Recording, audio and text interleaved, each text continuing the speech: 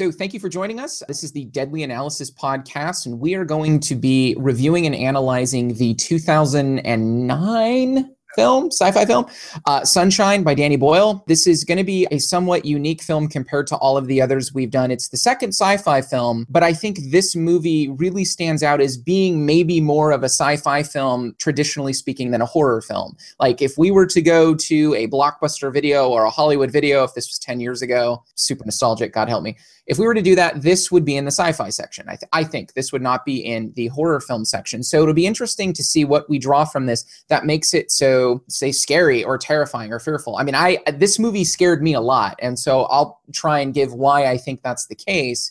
But I wonder how much of that is applicable to other people when they watch this movie, if they're bringing the same sorts of existential shit that I bring to the movie, to which this film speaks to me. This is Antonio's. We're here today with Antonio, Garrett, and Shayra. And this is Antonio's first choice, his first film to analyze. We've gone through all of mine. Last week we did The Babadook with Tyler. That was his first choice. And so this is Antonio's. So I wanted to ask Antonio, why did you decide to choose this film as your first? What about this movie do you think makes it a good, scary movie? Well, there's a number of factors. The reasons that I picked it is it's a beautiful movie. It's just gorgeous. It's framed really cleverly. It's shot beautifully. The use of color is wonderful. The contrast between the bright solar colors and the blackness of space is excellent. The music is quite good. The actors are all, pros, and they all deliver excellent performances, understated performances, which are the hardest to do. And it's also a fucking terrifying movie on a number of factors, and also a very thoughtful movie on a number of levels. And so for all those reasons, it makes the top of the list as far as my pick. My take on this movie basically is that it's about inevitability. It's about what we do in the face of inevitability, how we respond to inevitability, the way it shapes us, and different qualities of it. And there's a whole spectrum that's explored in each of the different characters as to what we do with inevitability. And that's, I think, what makes this movie scary more than anything else, is when you're talking about something like inevitability, that's something that each of us as humans understand. We all have an inevitability built into us, in the sense of we're all going to die. And almost everyone in this movie knows they're going to die before they actually die. There's a couple exceptions, but almost everyone in this movie is aware of their impending death before it actually arrives. And so we get to see their psychology. That's a psychology with which they deal with that inevitability coming toward them. And facing that blackness, facing that annihilation, both, the void of space and the annihilation of, life and mission, is terrifying on, both fronts, in front of you and behind you. And so that's why I think this is an excellent scary movie. What did you think, Garrett? Is this to you a scary movie? Everything that Antonio said, I echo. Again, it's visually gorgeous. I think it's incredibly well acted. I think it's Cillian Murphy, I think is how his name's pronounced. He's just absolutely amazing. I love him and everything he does. I did not find it scary, though. I've never thought of it as a horror movie. I mean, I certainly see certain horror elements in it, but in contrast with what I think is its spiritual cousin, Event Horizon, which I think are very similar movies. Event Horizon, I think, is clearly a horror movie. I think Sunshine More is clearly a sci-fi movie. But I do want to make one very petty complaint about the film first off. I have some substantive complaints, but I want to open with a petty one. You do not name a spaceship that you're sending to the sun Icarus. Okay? You call it Daedalus. Damn it. That's the guy that survives. It's a little too on the nose. This is my wife's first complaint when she watched this with me. She was like, why did they do that? I'm like, foreshadowing? I don't know, honey. Well, the thing is they did it, and then it didn't work, and they were like, well, that didn't work. Let's do it again. Icarus too. Yeah. Well, I actually think that there's an element, and maybe I'm looking too hard and seeing this under every rock, but I do actually think that there is a slight element in this movie of magical realism, and I think that that's kind of where the Icarus name comes from, and you see it also very clearly in the way that the character Pinbacker is manifested. Pinbacker is manifested in ways that appear clearly slightly beyond natural capacity. And it seems that he's been shaped in almost a a spiritual, a psychic way, you know, by this the alienation and the madness of being so close to the sun. And Pinbacker actually is one of my more substantive complaints about the film. I felt that the character, I mean, you think you're being generous in calling it magical realism. It seemed to me like it was just weak writing. You know, they wanted the guy to be imposing, so they gave him superpowers, and it makes no real sense. And it felt like a forced third act move to me. The main complaint I have is that it built up that Searle was turning into something, and possibly what happened to the captain of the first Icarus. So you're thinking, oh, he's going to start going mad and he's going to start taking on these crazy things too. But then he just sacrifices himself and goes and watches his son movie.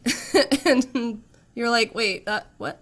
Yeah, I think you've misunderstood that Searle's role in the story and the possibly, but it just seemed like he was getting evil to me because he's picking his skin and he's wearing sunglasses and doing crazy shit. And they even start out in the beginning where they're like, "Wow, you're the psych guy, but I'm more sane than you." So I thought it was leading to him being the crazy, scary character. I can see that. I read up a little bit. Alex Garland, the screenwriter, who's a very good screenwriter and is also a novelist, and he's worked with Danny Boyle before. He said that sort of one of his background thoughts on the film was he's an atheist, and he wanted the sun to represent kind of like a godlike figure in the story. So I likewise, Shira, I think this story would have worked better. I'm not saying it's how it should have been, but I think it would have preferred it if it had been more like, again, the sort of the psychotic devotee of God goes crazy and tries to kill the people who are messing with his God. I think that would have fit both thematically and felt more like it was just exploring the implications of the story that they had laid out in the first two acts, rather than sort of throwing a plot device in there for the third act. I actually feel like the character of Pinbacker represents, and it's good that you brought up the screenwriter and his motivation in writing the story the particular way that he did, because I think the character of Pinbacker represents religion and fanaticism in this particular schema. And I think that that's part of why he's depicted with slightly otherworldly affect. I think it's to emphasize the fact that he is the representation of religious force, as it were, within the dynamic of the movie. But when it's imposed from the out like that, again, when it's an alien figure coming into your home, again, these characters that we've come to know, it feels like, again, it does not feel imposed, very imposed. Yeah, I mean, again, compare it to like The Shining, for example, right? Again, what makes The Shining so terrifying is it's that Jack Torrance, sort of goes crazy, and he's sort of on the inside, he's part of the family, and then he ends up being the big threat to the family. When when the big bad monster comes from the outside, he's other, and there's no relationship to him, and it's precisely like you say, Antonio. If Pinbacker is supposed to be sort of the manifestation of God or religious force or something like that, then it's a lot more horrifying when it comes from within than when it comes from without. This film, in some ways, is just the third act of this film is unbelievably tragic to me. The movie is so beautiful and so poetic and goes in such a great direction until Pinbacker. I get that Pinbacker was supposed to, represent a kind of prophet religious fanaticism, or maybe a religious interpretation, which conflicts with very atheistic, logical, scientific structure and rigor, which sort of is all around the Icarus. It's in their conversations. It's very left brain, very logical, very, very sciencey. And so you have this, I get trying to introduce that, but it was done like, I don't know. It's like when your best friend out of nowhere introduces you to this new woman that he wants you to date, and it's just, you don't expect it, and you're like, what the fuck? And you're thrown off guard, and you're like, this is uncomfortable. I don't get this. That's what I felt like Pinbacker was. Pinbacker was just not needed. This is one of the few films where, although I appreciate, I think the introduction of a character that is supposed to function in the way that Pinbacker is, doing that when you've already set up the first 2/3 of the movie in the way they did, it felt unbelievably unnecessary and forced. And in fact, I'd actually have preferred no Pinbacker at all anywhere in the film, and just the film focusing on whether or not the Icarus 2 makes it to the sun. Because I was so terrified in the first 2/3 of this film just with that alone. I didn't need the introduction of a monster in this movie to scare the shit out of me. I completely agree. I think that if the movie had just been about the Icarus, the Icarus mission period, then that would have been all you needed. You know, you didn't even need the Icarus 2. You didn't need a previous mission. You didn't need Pinbacker. You didn't need any of those elements. You know, it's like Apollo 13. A lot of people didn't like the movie, but I found it was a surprisingly effective movie at building a certain level of tension and emphasizing the stakes involved, where, you know, if you twist the wrong bolt, you depressurize and everybody just dies immediately. And I feel like you could have done that. Obviously you can see the way that they actually shot it. There were a number of times when, you know, the ship was in jeopardy because, you know, something went wrong or there was something unexpected or, you know, whatnot. And it didn't require the presence of another ship around in order for disaster to happen and tension to be high and people to have to make life or death sacrificial decisions. So I feel like the Icarus one was kind of and Pinbacker was kind of a crutch that the movie leaned on in order to keep that going without having to be super creative about it. And I think you can compare that to, again, a recent film, Passengers, did something similar, but almost in the opposite direction. The artificial twist in that was that the ship starts breaking down for no good reason, just because they wanted to mix things up. You know, whereas the ship breaking down in Sunshine is precisely sort of what makes it so complicated, because, you know, they're on this impossible mission. But I think I understand why they put Pinbacker in there, though, because I think, again, from a story structure point of view, you do need a third act twist. You need a turn somehow that makes that ups the stakes for the final part of the film. And if it was just another sort of mechanical complication or another problem with the ship or something like that, it would have felt like more of the same. They wanted to up the ante somehow, and I think they should have done that. I just don't think Pinbacker was the way to go. Yes, that's why I think Searle would have been such a better bad guy, and I also think that they could have still kept some of those elements. Like, you could tell that the movie went from sci-fi to horror in the third act, and the point that I knew it had changed was when they get onto the first Icarus, and all of a sudden you see these like faces that are flashing on the screen randomly. I don't know if you guys noticed that. Right. Mm-hmm. They're just like these little jerking little moments, and I was like, frames. Yeah, horror starting to happen. This is what's going down now, and it would be completely believable that that's when Searle finally fucking snaps. It would have worked. It would have been fine. But oh well.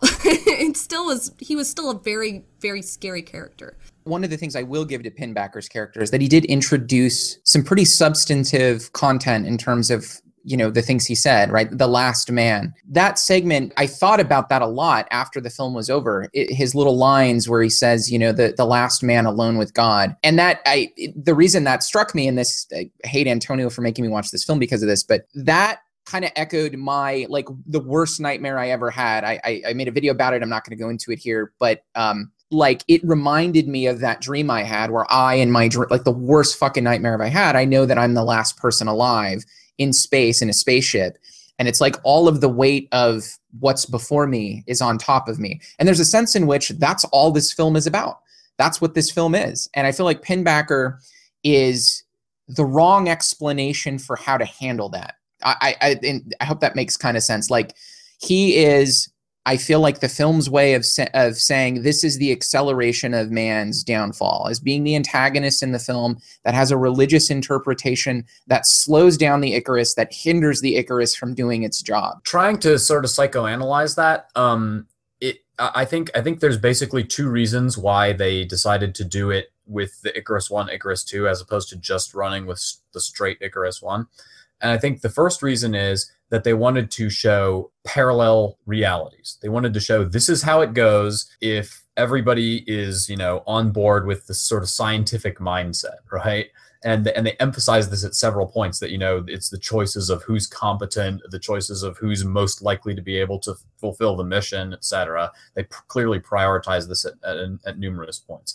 And Pinbacker's the example of what happens if you have the religious interpretation, you know, as you end up, you know, getting almost there and then you gas out and it's just a nut job sitting alone with God, as it were. The second reason I think that they included Pinbacker as a villain as opposed to somebody like Searle is because I think the movie is actually trying to very subtly push us in the direction of sort of a Buddhist ontology, okay? And it does so by emphasizing that under the right conditions, with the right spiritual conditions, that the way that you can, reach for enlightenment or achieve some sort of, nirvanic sort of experience is through self-immolation. And you see this at least 3 different points during the movie explicitly.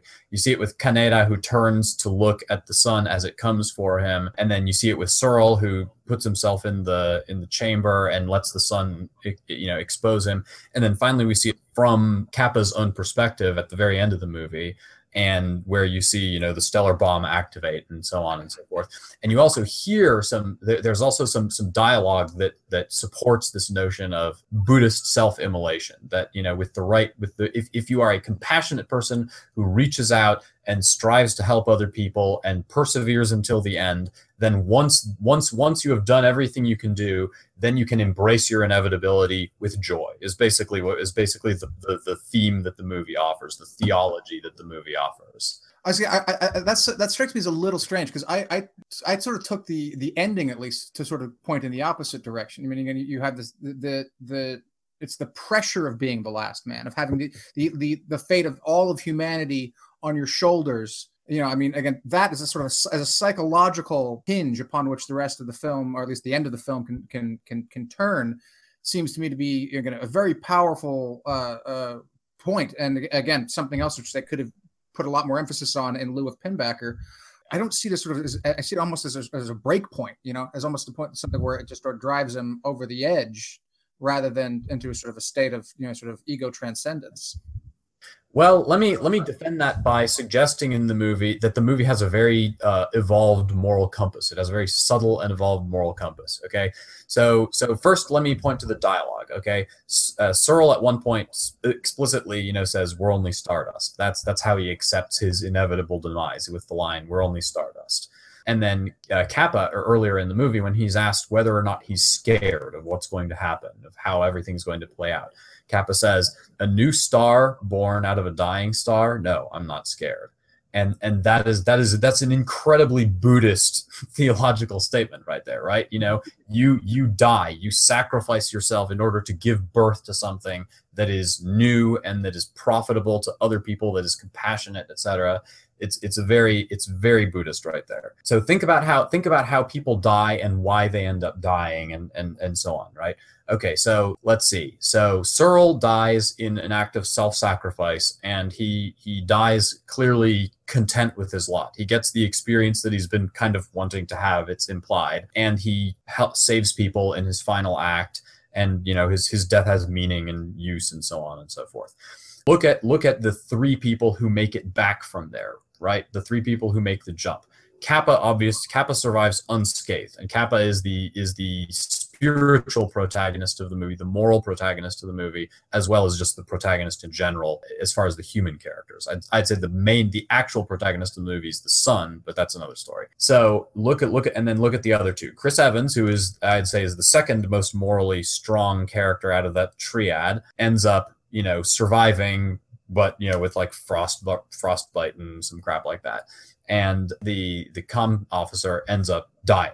And dying, not only does he die, but he doesn't get the experience of immolation. He ends up becoming frozen, and he's a solid block of ice, and then he falls off the edge of the shield, and pff, that's the end. Then he gets on fire. Exactly. But after being a block of ice, though, he suffers and dies, and then he's stardust, right? So his conscious experience, due to his cowardice, is negative, right? His state of mind is bad. Where the analogy breaks down a tiny bit is with the Chris Evans character. I think because he does actually show, a consistently sort of big picture, compassionate, self-sacrificial attitude during the movie, but he ends up ending not with sort of an enlightened kind of death. It's kind of an ordinary death. It is he dies. He knows that there's still a chance. He dies doing something self-sacrificial, so his death has meaning. Blah blah blah. But there are elements to the death that make it less pure than, like, Kaneda turning to face the sun and being just washed over and immolated in this sort of religious experience. And so where I think that Chris Evans' moral compass is indicated to have gone off is when he doesn't want to go look at the Icarus 1 mission, where Kappa, I think, tries to balance both the universal aspect of compassion and the immediate aspect of compassion. That's where the moral derailment of the Chris Evans character occurs, where he's universal, but he doesn't also want to try and save the immediate situation as well. Yeah, I mean, I find that it's a compelling and interesting read, but I think it also overlooks things. I mean, I think you're right about Cyril's death, but the rest of Cyril's character, I mean, the guy is clearly an addict. I mean, you know, he exhibits this compulsive behavior. He puts himself and his fellow crewmates in danger by constantly going back to the sunroom. And that's, I mean, I remember I read, actually doing a little bit of research, that in an earlier draft of the script, and initially the whole film opened up with a voiceover saying that we used to tell our children not to stare into the sun, but we stopped doing that because we found that it made them stare into the sun. You know, just telling them not to do it made them actually do it. And again, I see why they had that in the earlier draft, because there is, I think that runs as a theme throughout of this. I mean, the whole idea, again, it's a metaphor for global warming in a lot of ways, right? In the way that we've sort of screwed up the environment. We need to do something to bring that back. So both, I think, thematically, and again, I see these as not, I wouldn't call them anti-Buddhist, but they don't fit very well with that kind of Buddhist reading. You know, this just shows human beings at our pettiest, our most impulsive, our most sort of shallow and reactionary, rather than some sort of transcendent state. Well, I think it sort of runs the gamut, right? In other words, you know, on the one hand, you have Trey, who has by far the worst reaction out of anybody in the whole movie. You know, he's just, from beginning to end, he reacts poorly. He reacts with emotion initially, with depression afterward, and then finally kills himself. Doesn't look like he was super happy doing it. And it's seen as his reaction to the mistake that he makes, rather than his mistake per se, that constitutes sort of the moral weakness on his part. Whereas there's other characters who make mistakes in the movie, like Kappa, for example, but it's because he continually tries to react to things, you know, with that sort of double layered, compassionate approach, where he tries to help people in the moment, but also keeps his eye on the mission, and perseveres until the end. And when he's finally faced with the final inevitability, he's therefore able to accept it peacefully.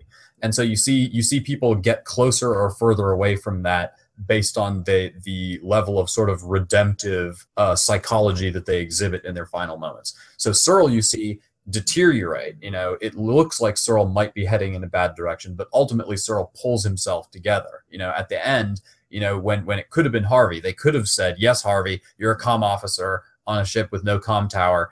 It's gonna be you.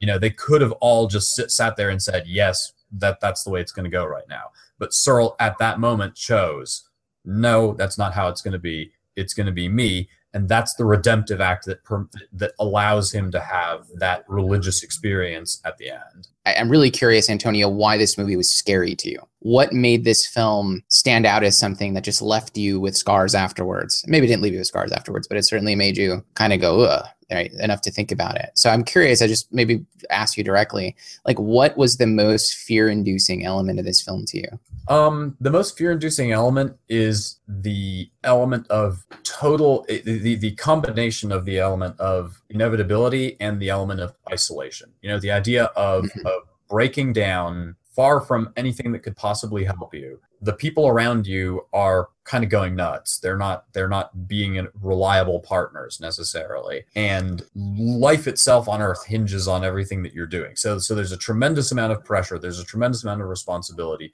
You're incredibly isolated. And there's also an inevitability. Shit has hit the fan. You now don't have enough oxygen to make it out there. Or you're going to have to go out on a spacewalk and risk your life with, you know, solar radiation 500 feet away or what have you.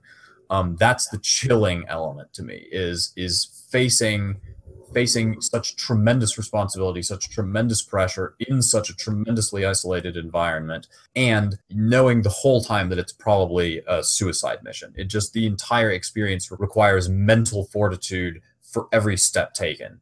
Particularly the moment things begin to go wrong, it just requires just envisioning the amount of mental fortitude that it would take to forge through that situation and keep from being demoralized in that situation. and most importantly, deliver a performance that is necessary to deliver in that situation is just terrifying. You know, facing the void, facing the simultaneous, it's like yin and yang, right? It's like evil yin and yang, facing the simultaneous void of space on one hand, and just the searing, unconquerable, godlike power of the sun on the other. And you are this tiny speck of dust, you know. That's terrifying. That's terror right there. That is almost a Lovecraftian level of terror right there. Absolutely. That last part is what did it for me, right? So I put in my notes, the fear for me was the scope of the project. There's a sense in which this film offers a challenge that is unlike a challenge in most, maybe any other film I've seen. There's a higher consideration really in Sunshine, where restarting the sun, I mean, that's insane. There's layers to that in and of itself, right? It's like breathing life back into God, so to speak, right? We can go into all of the different cultures that we know of in the world that span human history that worship the sun as God. And so if we take that into account and we go, okay, so now the sun's dying, right? God's dying. And so our project is to breathe life back into God, and as a result, give life to every human on the planet to continue our civilization. For me, the thought that that's possible, just possible, that that's within the broad range of human endeavors is so terrifying to me that could be the thing that happens 5, 10, 10,000. I mean, I don't know when the sun's going to go out. I'm assuming it's not going to happen in the next 10,000 years. But at some point, the fact that a film presents that as being within the realm of human capacity to me, it's deeply atheistic. Prayers ain't working. All this other stuff ain't working. Fuck it, we'll do it ourselves. It's like John Ottaway in The Gray, right? That scene where he cries out to God. God doesn't answer, and he has that realization moment, and his eyes the light in his eyes goes out, and he says, fuck it, I'll do it myself, right? The fuck it, I'll do it myself is Sunshine. It is an immense project that is beyond anything we could really comprehend. And when I was experiencing that through the lens of the different characters, that's the other thing that happens in this movie, is that the camera is very perspectival. Like, you get all of these shots from within suits and stuff. So when you see all of this taken from various perspectives, it just creates an unbelievable atmosphere of like vastness and emptiness and a very real, you're right to call it Lovecraftian, a very real cosmic dread that's on your back. There's an anxiety that is just so thick you can cut it in the air, you know? And I didn't need a monster in that regard. And I think Garrett is totally right in connecting this to Event Horizon. Event Horizon is almost like the redheaded stepchild of this film to me. I can't even believe I'm saying that. Like, Event Horizon was almost a cheaper version where there's a more visceral sense of horror. I think Garrett in one of the early podcasts said something like certain films hitch in the mirror neurons, right? That to me is what Event Horizon kind of does in space. But what made Event Horizon, I think, more scary viscerally was the monster, the thing in Event Horizon. Whereas I think in Sunshine, it's just the aloneness in space given this project. There's no monster needed. The monster itself is the thing you're set out to do. To me, that's how I interpreted this film, and that's why it scared me so much. Very unique in that sense, at least for me. Well, that actually goes a lot with almost every single religion, though, is there's the light, that's the good, and then there's the darkness, that's the bad. That was constant throughout this film. It was a constant theme throughout this film. And whenever the darkness was there, it was claustrophobic. You felt like you were being squeezed in, and I think that's where that fear comes from. And that's why it was so important for them to light up the sun. I mean, you're trying to bring the lightness back to the world. And that's a very big project. Like, the idea that you could bomb the sun and make it start up again, that's pretty... I don't even know if that's a thing that could even be. I don't know if we have any science people or whatever on here. That's actually something I looked into. I was skeptical of it when I first saw the film, and I checked it out. And yeah, there's no viable way in which human beings could do that. But you kind of just got certain things you got to let slide a certain amount. But that's more comfortable, Garrett. Like, okay, so just really quickly, like, to me, knowing that I'm more comfortable, knowing that we could do that would scare me. Like, I feel like there's the fact that the power is within us to be able to do something of that magnitude. It places us in the universe in a particular way, in a way that it frames our existence in a way that kind of freaks me out. I mean, I'm not entirely sure why that is, but just knowing it's almost comfortable to know that there's a wall too high to climb, right? It's almost more comforting to know I can look up and go, that's never going to happen. That's my place is here. I can't make it up there. Knowing I potentially could fix that, if we were to do it, I would come back to Earth. Like if I was Kappa and the mission was successful, I would come back to Earth. Like we need to really think about who we are in the universe now. We just restarted a star. And there's religious implications of that too, right? I mean, it's the whole notion of Islam, right? The idea of surrender, of just of giving up, and not having to take the weight of the world on your shoulders, and acknowledging that it's in hands that are greater than yours. So I think that fits in many ways with the religious themes. But I liked what Shara was saying about light and dark, in part because, I mean, again, it's certainly that the film is playing with light and dark, but it does it in somewhat untraditional ways. Because again, the sun is obviously the source of light, but in a sense, it's terrifying and it's menacing. It's part of this cosmic vastness that you talk about. So it is light, but it is also, and it's good. Obviously, it's necessary. It's light. It's the life giver, but it's also the threat at the same time. And I think that creates a really nice complication for that sort of traditional yin yang dark light. Yes, exactly, Garrett. I was going to say the sun is not the hero of the movie. Light is not necessarily a good thing in this movie. It is a necessary thing, but it has the aspect of nature. There's a great quote about this guy who got eaten by bears, and the dude really liked bears, treated them like his pets, and was just super friendly with them and cuddly. And then one day he got eaten by a bear. This is the guy that made the documentary about. Yes, exactly. That's one that the Werner Herzog documentary is about. And there was one person who's speculating. I think it might have been in the movie, but I'm not 100% sure. And he says, what do you think that he saw when he looked into the eyes? What did you see when you looked into the eyes of the bear? And what do you think he saw when you looked into the eyes of the bear? And he's like, I think he saw something like him, a kindred spirit, blah, blah, blah. And I think that what he should have been seeing and didn't was the terrifying indifference of nature. That what was looking back was just interested only just on a brute level. It might as well have just been eating him, and one day it got bored, and that's what happened. And I feel like that's kind of how the sun is treated in Sunshine. There's an element, obviously, you're going to restart it. It's the whole point of the movie. It's the main character, but there's an aspect in which it is terrifyingly indifferent. It directly or indirectly causes the death of a number of characters.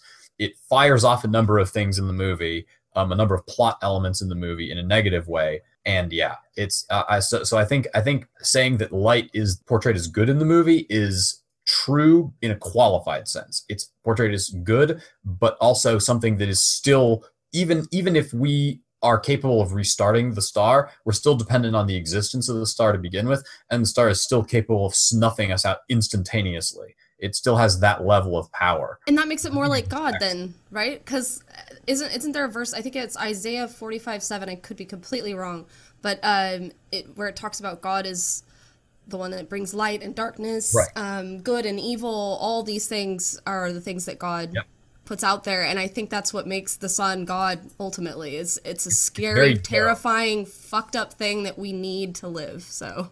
Yeah, and that brings to my mind again a quote from Pascal, who was looking up at the stars and said that the silence of this eternal void fills me with terror, and I think that fits really well with that, like you say, the cold indifference of nature. Another element that I think helps make the movie scary, that I think is quite thoughtfully placed, and also incidentally, now that I think about it, relates back to the whole Pinbacker thing and why Pinbacker comes from outside, is that the dangerous things in this movie are the unknown unknowns. The things that kill you in this movie aren't the known unknowns. They're not the known risks. The known risks all get dealt with fairly straightforwardly and about the way that you'd expect. They're the George W. Bush unknowns. It is the unknown unknowns, the things that you don't even know, like that Pinbacker survived, that he made it onto the ship, that the panels haven't been adjusted despite the ship having rotated a couple degrees, that the Icarus is going to automatically rotate things back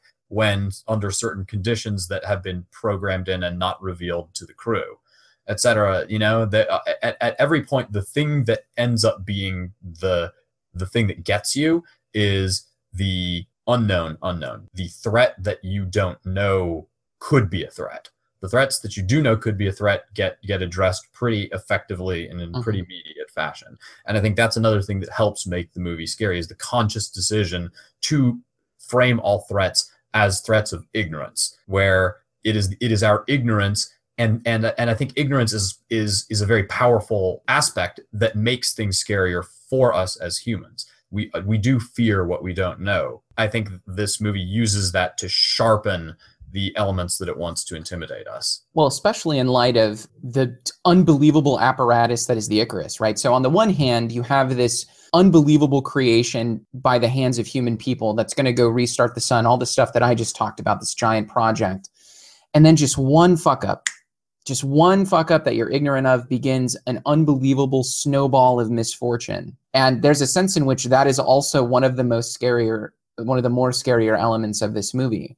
That on the one hand, we can have all of this technological innovation, all of this intelligence, all of this, everything that we've stood on over years and decades of progress, and get to where we are about to do this in giant, to give breath to God, right? And just one simple fuck up just snowballs into everything going downhill, which ultimately could culminate in the end of human existence. Which point do you think that was the fuck up? Because in my viewpoint, the fuck up was forgetting to put the shields up. They tried to say it was the other guy's fuck up for wanting to try for an extra bomb just in case. I think the fuck up was going for Icarus 1. Okay. I guess the film kind of presents that as the main fuck up, right? I mean, I would have been with Chris Evans' character the whole way. I would have been like, we're not having this conversation. I'm sorry. Conservative in me, I don't know. I feel like that was the mistake. I'm not sure that I think that they view that as something for which Kappa felt responsibility, but I don't know that that the movie paints that as inherently the wrong idea, because for a number of reasons. And the first is because, first of all, they say, we're going to get the most qualified decision from the most qualified person. So the movie explicitly tries to frame the decision in terms of the most educated possible risk assessment. And so the point there is not that the wrong decision was made, so much as that even in the most careful possible risk assessment, there are unknown unknowns. And then you have to know what you're going to do with it. Here's the counter to that, though, right? Here's why I think that's not true. When Chris Evans, when the shields get messed up, and they're Kaneda saying, I'm going to go out and fix it, and they need a second guy, and Chris Evans goes, I nominate Kappa. The reason he nominates Kappa is because he feels Kappa was the one who initiated the whole fuck up from me. It was his start. It was his decision. He's the one who is culpable. So I felt like the film was saying, to me, that's where I took the film basically was saying that this was the initiation of the downfall, essentially. Well, I think the Chris Evans character is painted as viewing Kappa as responsible. I don't necessarily think that the theology of the movie tries to tell us that Kappa was responsible. I think the Chris Evans character pretty clearly states at several points that's on Kappa. But I think that the movie, like I said, the movie's very moral. The people who live longest are the people who have the strongest moral core.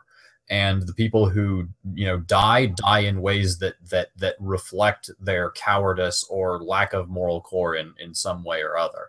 And I think the fact that the Chris Evans character doesn't succeed in his particular mission, and the fact that also that his death is very specifically related to there's actually an interesting contrast between the Kappa character and the Chris Evans, between Kappa and Chris Evans, right? Because Kappa is a very cool-headed character. He's portrayed as being cool-headed at almost all points in the movie, and at the couple points where he flips out, it's very dramatic and impactful because he's so cool-headed most of the time.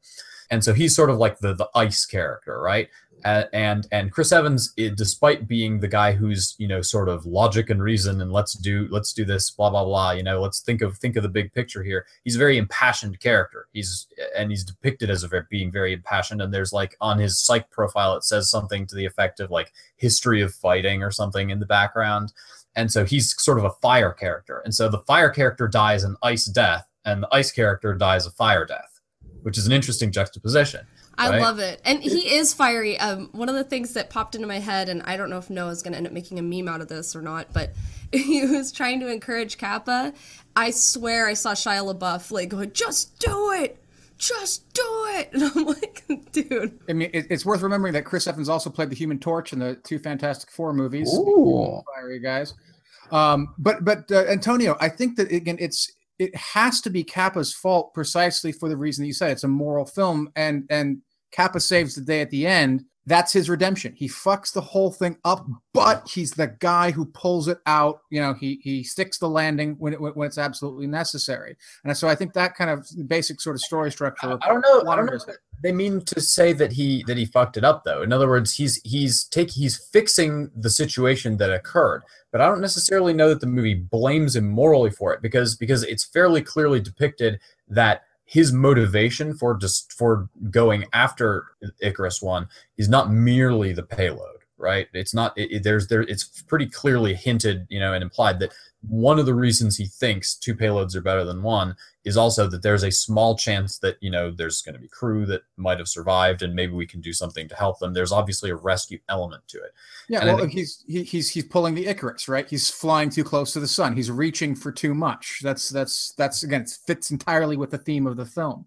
Right, but I think that this is what distinguishes him from the Chris Evans character. Is the Chris Evans character doesn't have the notion of maybe we should rescue the crew, maybe we should see about rescuing the crew, and I think that this is actually a moral failing on the part of the Chris Evans character. The Kappa character might overreach in trying to split the baby and help humanity and help the immediate situation, but the fact that he does so and that he perseveres in doing so all the way down the chain to the very, very end is the moral triumph of that character. And that's why he's rewarded with the death of enlightenment, whereas the Chris Evans character is rewarded with freezing to death trapped in a computer tank and not accomplishing his mission. The Chris Evans character had a very specific task which he did not achieve, and I think that is significant to the plotting of the movie, in that the Kappa character has a very specific task as well, which he does achieve. So I hope this will be a somewhat informative question. Which death in this movie was the most impactful to you? Why do you think that? For me, it was Chris Evans. Oh my gosh. I mean, he just keeps jumping. He has to do it 3 times. Yeah. And pull down the computer, and you're just like, holy crap. There's a struggle with his. There's like a perpetualness with his death. There's a struggle and an act that needs to be completed. He has the inevitability. The inevitability is there for him just like everybody else. But it was like, hey, this is going to go on for a while. You get to be tortured for a long period of time. And then while his leg is jammed in there and bleeding, and he's already freezing to death, he's still shouting into a microphone, just do it. And you're just like, that is powerful. He was channeling his inner Shia LaBeouf during his last moments. Yeah. Yeah. For me, the death that had the most impact by far was Kaneda's death. And that's because that's the moment at which you realize a couple of things. That's the moment at which the movie signals a couple things to you. First of all, and to backtrack a little bit, I think the moment at which it becomes a horror movie is actually when the oxygen garden blows up, and now there is not enough oxygen and somebody has to die. And the fact that you're all trapped in a room and somebody has to die is Saw. You know what I mean? Like, it's other films. Right there. That is the horror movie right there. That's where the horror movie begins. So when Kaneda dies, there's 2 elements that I think make it really important to the movie and very emotionally impactful as well. That's the first time that you realize that the characters are going to be laying down their lives in the movie for the mission. You realize that that now this is going to be a thing. And the more important aspect is that they clearly play up the religious kind of overtone, the mystical, let's keep it away from religious and we've pinned back her in the religious element. Let's say the mystical overtones for the movie. He turns and Searle asks him, what do you see? And he clearly turns, because he has accepted that inevitability. And so that's the moment at which you realize that death in the movie is not necessarily going to be portrayed as only a bad thing, that it is also going to be portrayed as something that has a mystical existential element, that is a release, that is a mystery, and that's crucial for being able to interpret what happens in the rest of the movie, I think. Yeah, that's the point in the movie where the iconic, the very beautiful score starts up. Right? So I think I was just gonna say the same thing. That was when that music hits you, and that is just the most amazing score. And I see it in tons of trailers and stuff now. They play that song. I'm like, you can't steal the power of sunshine. And we could like, so it's interesting. I'll piggyback off that, Antonio, because I would distinguish for me the most chilling, the most impactful death. I think for most people it'd be Kaneda. You're right. Kaneda's death is extremely meaningful, and it's different than all of the other deaths in the film. The one that troubled me the most, the one that stood out to me the most, and this is going to sound really strange, was the comm officer dying. Because his, to me, was the most isolationary, the most fear-inducing for me, being in a vacuum, coldness, space, alone. All of the things, like you could sum up his death as the fear of all of my other horror movies on my list combined.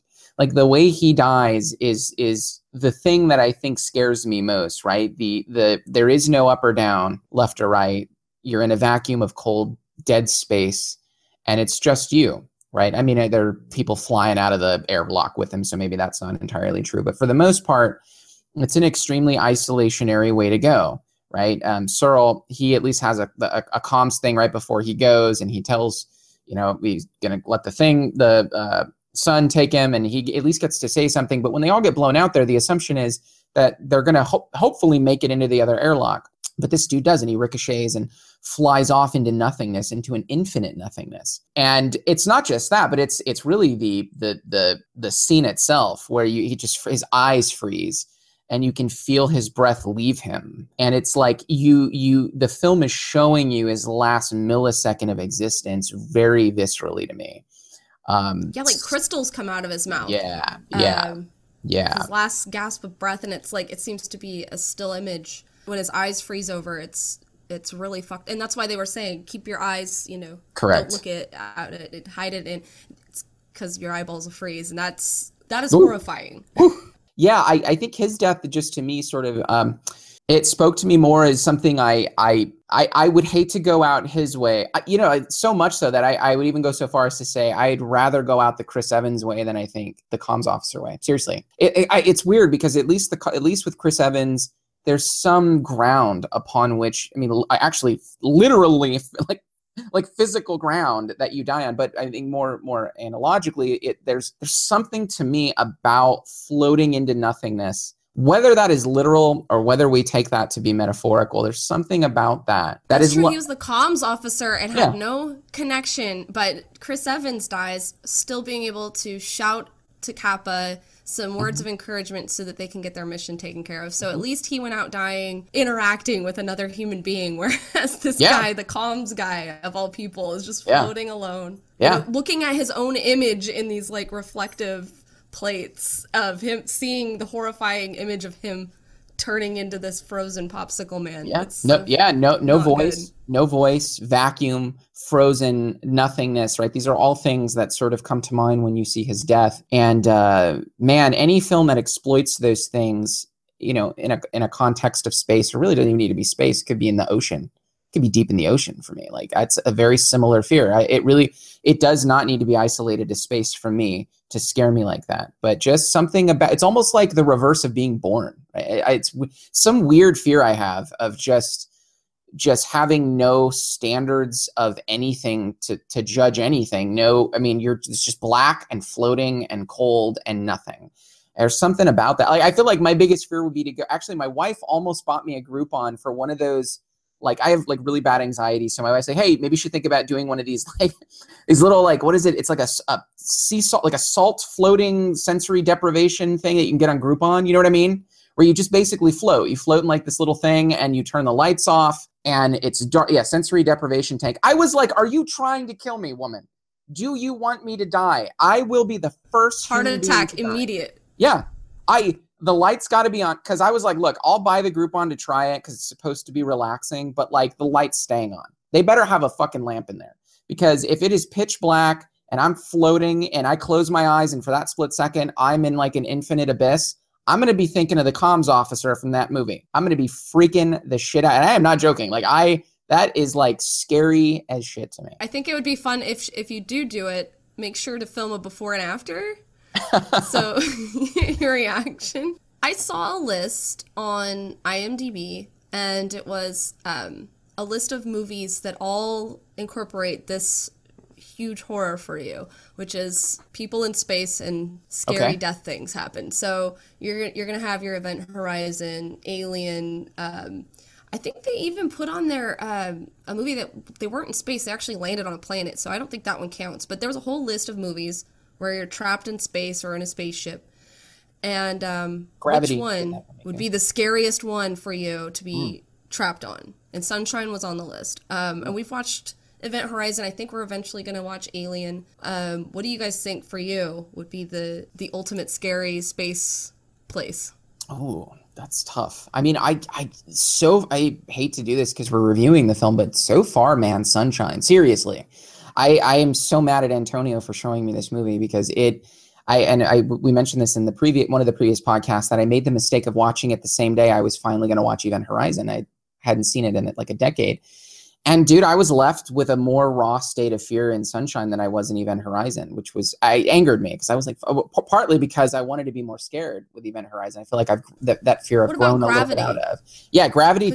So Gravity was a little different just because it's really, I almost feel like it contradicts everything else I'm going to say. Gravity certainly had that shit in it. It really freaked me out, but it was more of not emotional fear. It was like she's flying around stuck to things. It didn't really exacerbate the fear of a vacuum of space so much as it didn't push that on me. I felt like it was more just like disorientation. So it was more disorientation than the void. So when I look at Event Horizon, there's an otherness. Maybe we should bring back the Lovecraftian thing. Maybe that's sort of what it is, that there's a dread, a cosmic otherness, or something that's a void out there that you're being faced with, something unknown. And there's some of that in Gravity, but Gravity puts that in the background and puts on the forefront disorientation and floating around and flying around and doing all this. And it definitely scared me. It scared the shit out of me, actually. But I don't think as much as Sunshine or even Event Horizon, to be honest with you. So Sunshine gets it for me so far. If you ask me what is the most terrifying space film I've seen to date, I would say Sunshine. I'd probably agree with that. There's some scary space movies out there for sure, but I can't think of one that's scarier than Sunshine overall. And Alien's a little. I think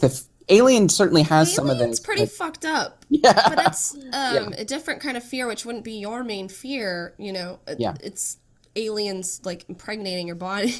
Yeah, that'll be really fun to get into because I do think that's to me very easily how I interpret Alien, not so much as having a space issue, although there are some of that in the film. It's really like I think the film to me is, and we'll get into this when we do the reviews, is like about pregnancy and about there's some other fears there that go on way beyond space, like there is in Sunshine and like there is in Event Horizon, but I feel like they're in the background in some of these other movies. Whereas in Sunshine, it's like this is what everything is about, your place in relation to the sun. And by the way, that's the other thing I really liked about this movie is that, and this is one of the things Shayra sent me the video where Tarantino marks about this, that really there's not many films literally about the sun. Like just that's what this thing is about. And Sunshine is one of the few films that actually tackles the subject matter of the sun in any way that makes it central to the story like this. And what I dug about the film is that it was used as a really good device to make us think about our place in the cosmos, to make us think about ourselves.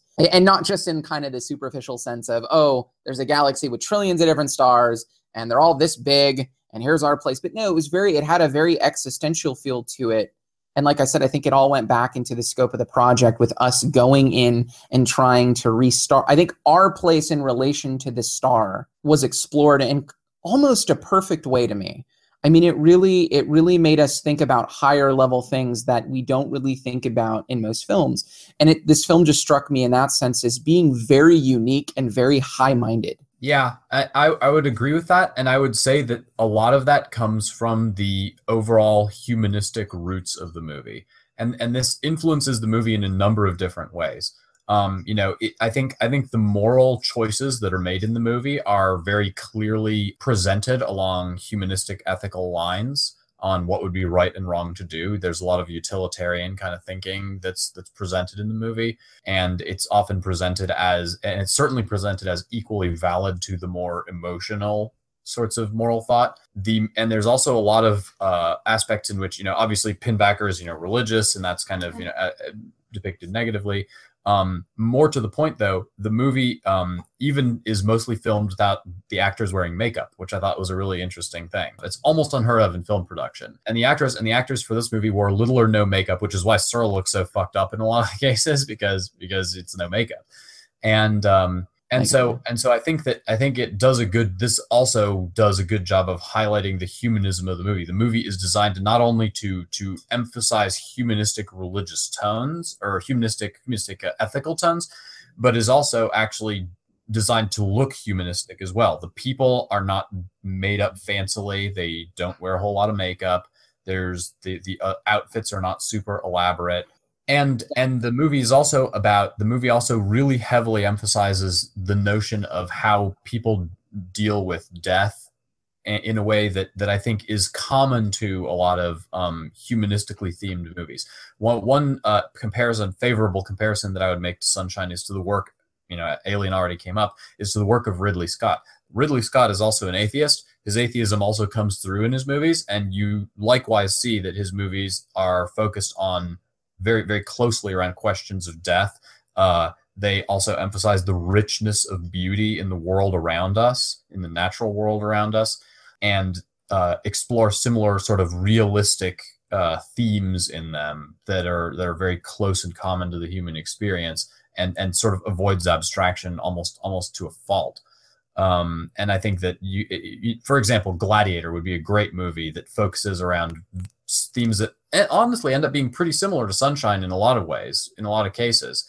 And I think you see, and is also filmed in a way that emphasizes these humanistic themes, that where the way that the use of color, the choice of costume is all designed to highlight the fundamental realism of the ideas that are being talked about.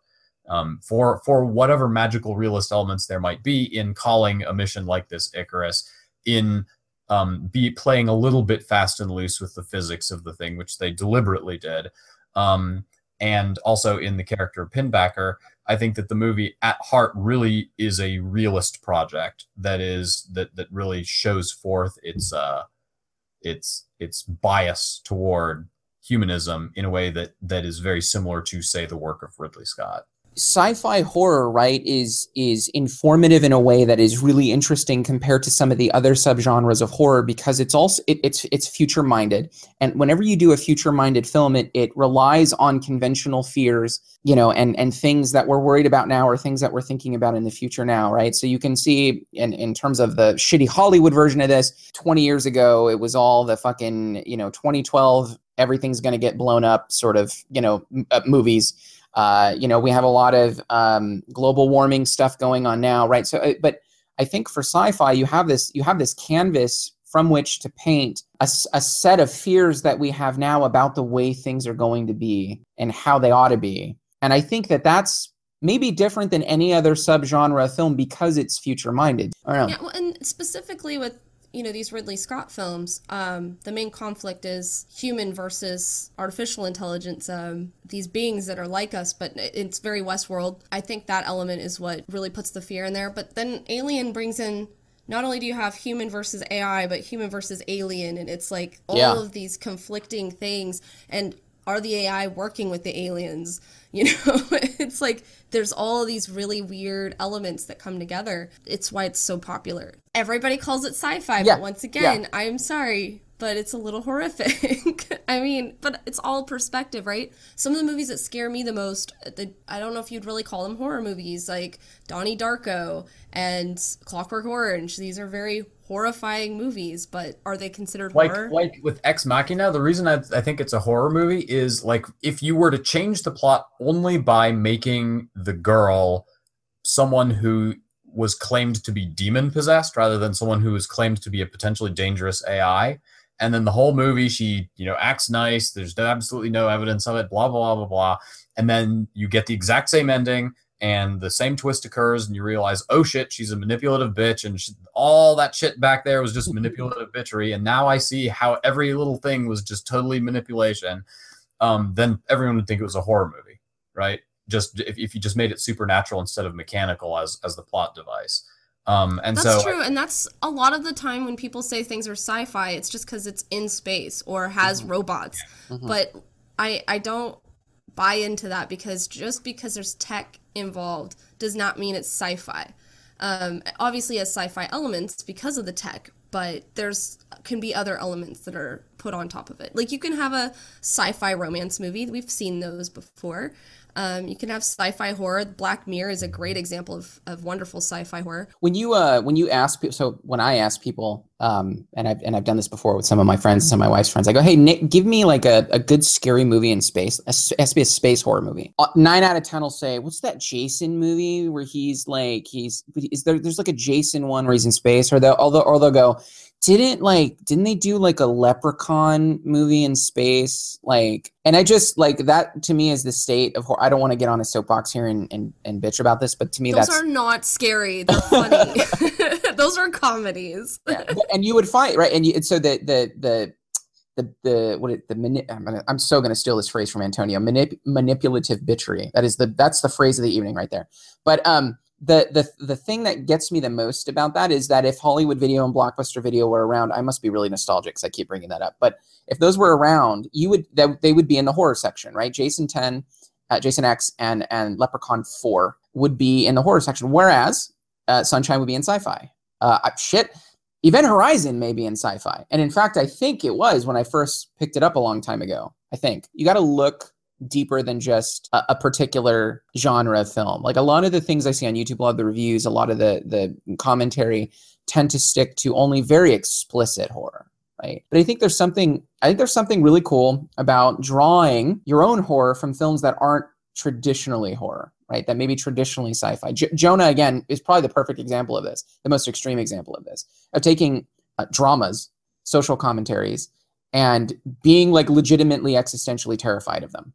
Like having real, like not being able to sleep because you watch a film in which there's nothing but dialogue and, like communication gone awry, like shit about human nature. And there's no violence in some of them, right? That can scare someone more than a Leprechaun in space that's in the horror movie section of Blockbuster. I need to go find a Blockbuster and just hang out around it for like. Well, okay, here's the fun part. The fact that you keep bringing it up is kind of perfect. Blockbuster and Hollywood Video, they set this really fucked up mindset that this is the genre for that movie. That's not how genres work. There's a mix to everything. There's a lot of conversations about who we are as people and how there's a spectrum to who we are, on so many levels, and we need to understand the nuance of that all. And movies are the same because they reflect humanity. So trying to put one label on it is just, it's not accurate. And now we have these great devices that will put all the genres, like, mix and match it. You could see, like, Netflix. There's a Yahoo Video app that I use, and it has a mood picker, and you can pick like thriller and cool. Romance and whatever, and then it'll find a movie that has all those genres mixed together for you. Okay, so let's start with Antonio. Like, okay, Sunshine, right? This was your first film to talk about on your list. Scale of 1 to 10. 1 being the lowest, 10 being the best. I think at this point, the highest rating you gave was It Follows with a solid 9, I think. What would you give this film? I think I'd give the film an 8.5. And I think It Follows is a slightly better movie on a narrative cohesion level. In every other respect, I do like Sunshine better. But narrative cohesion really matters to me, and so that's where that final little ding goes in. I think it's a very strong movie. I think anybody can enjoy it. I think anybody can find it scary. Your wife might need to get looked at if she didn't actually find any aspect of that intimidating. And it's actually a smarter movie. Like the most recent time I watched it to take notes for this podcast, I actually was impressed with how much smarter the movie was than I had originally surmised it to be. I'd surmised it to be a pretty straightforward, play by the numbers kind of thing. But this time around, I noticed this time around the moral aspect, the moral hierarchy that was very subtly put in there. I noticed also the juxtaposition between the Chris Evans character and the Cillian Murphy character, fire versus ice, and then, fire dies in ice and ice dies in fire. So there's a lot more to chew on than I had thought, even having seen the movie 3 or 4 times already. So all kudos, all pluses. Garrett's correct that it has a weaker third act. A problem that it also shares with sci-fi author Robert Heinlein, in my opinion, by the way, just as a random assorted fact of great first 2 acts, bad third act. But even so, I think that it maintains it. I think even though it has a crappy third act, it manages to finish strong. I think a lot of people will cry when at the ending, and it has it's such a beautiful and emotionally impactful ending that I think it overcomes its many weaknesses and finishes on a really good note. And one of the things I love about the movie, one of the things I love most of all about this movie is it is a movie where everyone dies and there's a happy ending. Not a depressing ending. It's a happy ending. It's an optimistic ending. It's a positive ending. And it's still a horror movie where everyone dies. It doesn't have to take any shortcuts or make any apologies for, arbitrarily doing some Deus Ex Machina thing. It kills everyone and it still ends on a happy note.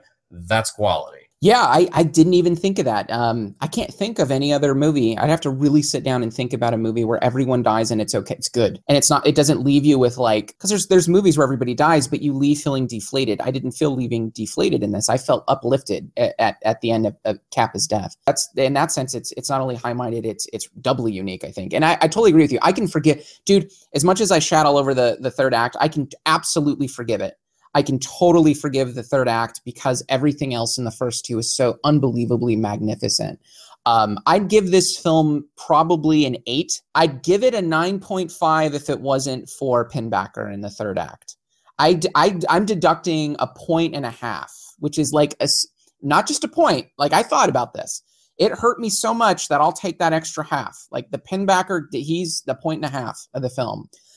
It would have probably tied It Follows for me were it not necessarily Pinbacker as Pinbacker, but the way Pinbacker was introduced so suddenly and abruptly, and how you can clearly see how he was meant to function. It's how they should have done it better. It's one of the big pet peeves of Garrett. I even saw one of Garrett's biggest pet peeves in any horror film is I could have done this. I can see why they did it this way, and I would have done it this way, and it would have been better. I rarely interact with films in that kind of approach. This movie sort of made that happen to me. I was like, that I could have done that better, and if I could do it better, ouch, But no, for the high-mindedness, for just the angst and the dread and the emptiness and the aloneness, it left me feeling scarred, but like an optimistically scarred sort of way. It was really strange. It ended well and I was satisfied, but I also I felt drained is a way to put it. I felt very, very drained. Yeah, it left me changed and drained, but it was okay, right? Whereas other horror films leave me, when I saw Raw, a completely different film, it left me drained but sick to my stomach. This was a good, comfortable, scary. It was good and bad. It was very yin and yang, very ice and fire, if I could steal some of your terminology. It left me feeling like both of those things, like life, exactly. So I give it an 8 if it weren't for that son of a bitch Pinbacker. What about you, Shayra? What would you give this? Well, I'd give it an 8, and I would have given it a much higher rating, but honestly, that is a really high rating for me. If you look at my normal rating, that's still very high, and it's because of the amazing cinematography. The light and darkness was constantly put in your face, and it's so beautiful. The sun looked beautiful.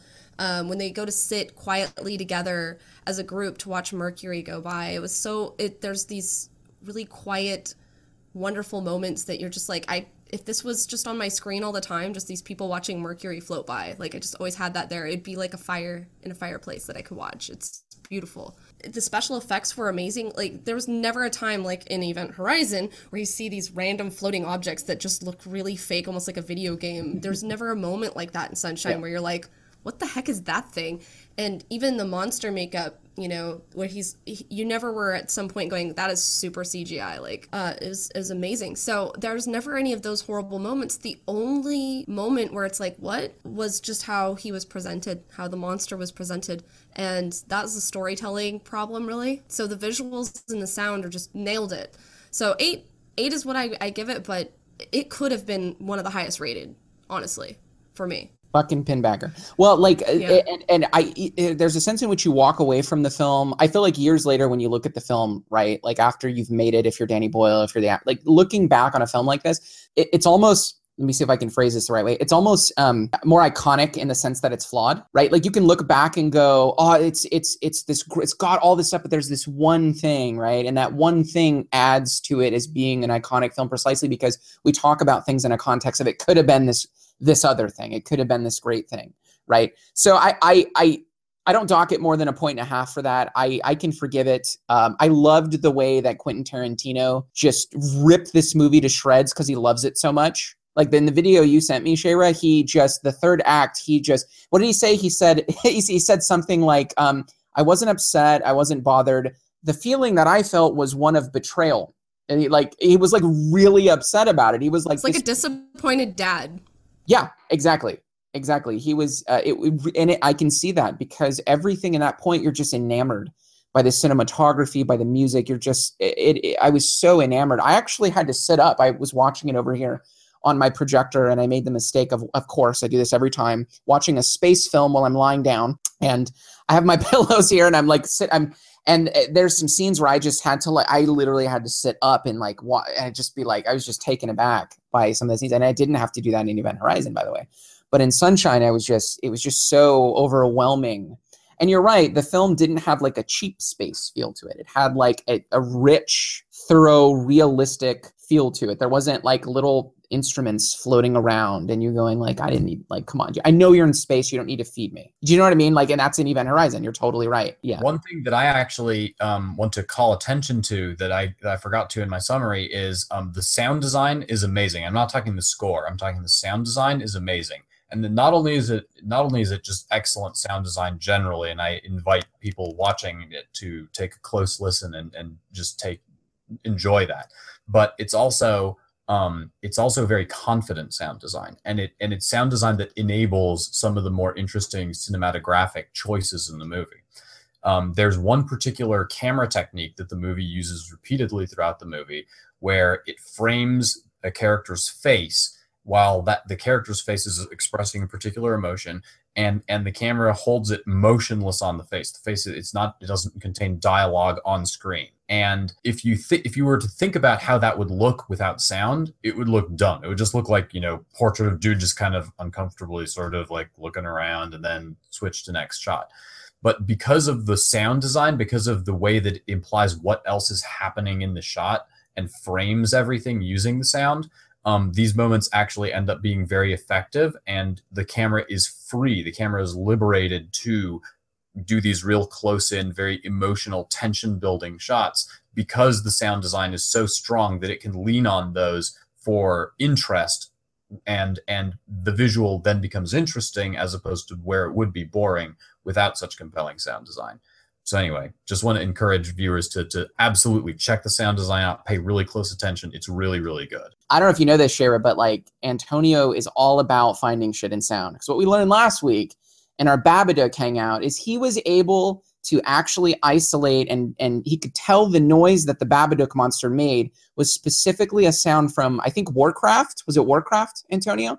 So he literally found the exact noise, the exact file. Like the noise those sound people used on Babadook, I guarantee you.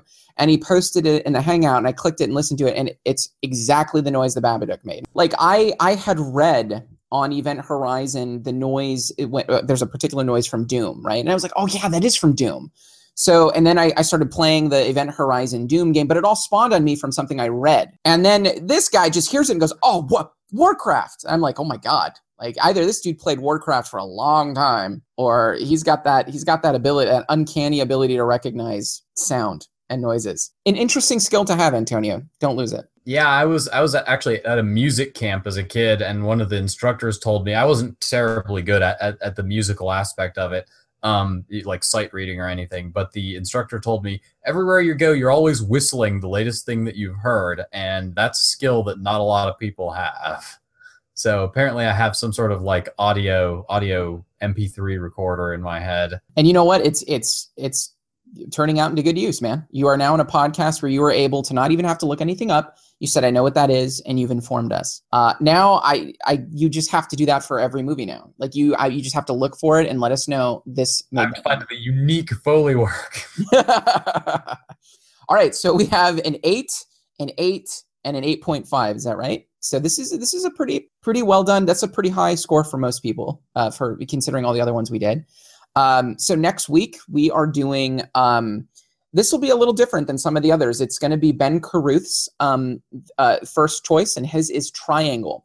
To me, it is one of the few Bermuda Triangle movies that I think is really well done. And in fact, it may be the best one.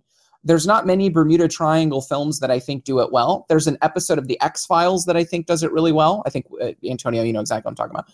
But movie-wise, it's not many good Bermuda Triangle movies. This one is, I think, magnificent, and it has a twist in it. This may be the first one that has a very significant twist at the end, and you're either going to really like it or you're going to hate it. And we'll get into it when we do the thing, but it's also one of the more Nietzschean films. Most of the films we've been doing, I've been kind of pulling Nietzsche into it. Like I've been like, okay, I'm going to throw him into the movie. This is one of the first films where I think it's a little overt. Some of the stuff related to amor fati and fate and shit like that. So we'll get into that. It'll be really fun. I think it's on Netflix. It's either on Netflix or Hulu. So if you enjoyed what you listened to, make sure to find us on Instagram, Twitter, and Facebook at the Deadly Analysis Podcast. If you agree or disagree with anything we said, leave a comment below. Thank you for taking the time to watch, and we'll see you guys next week.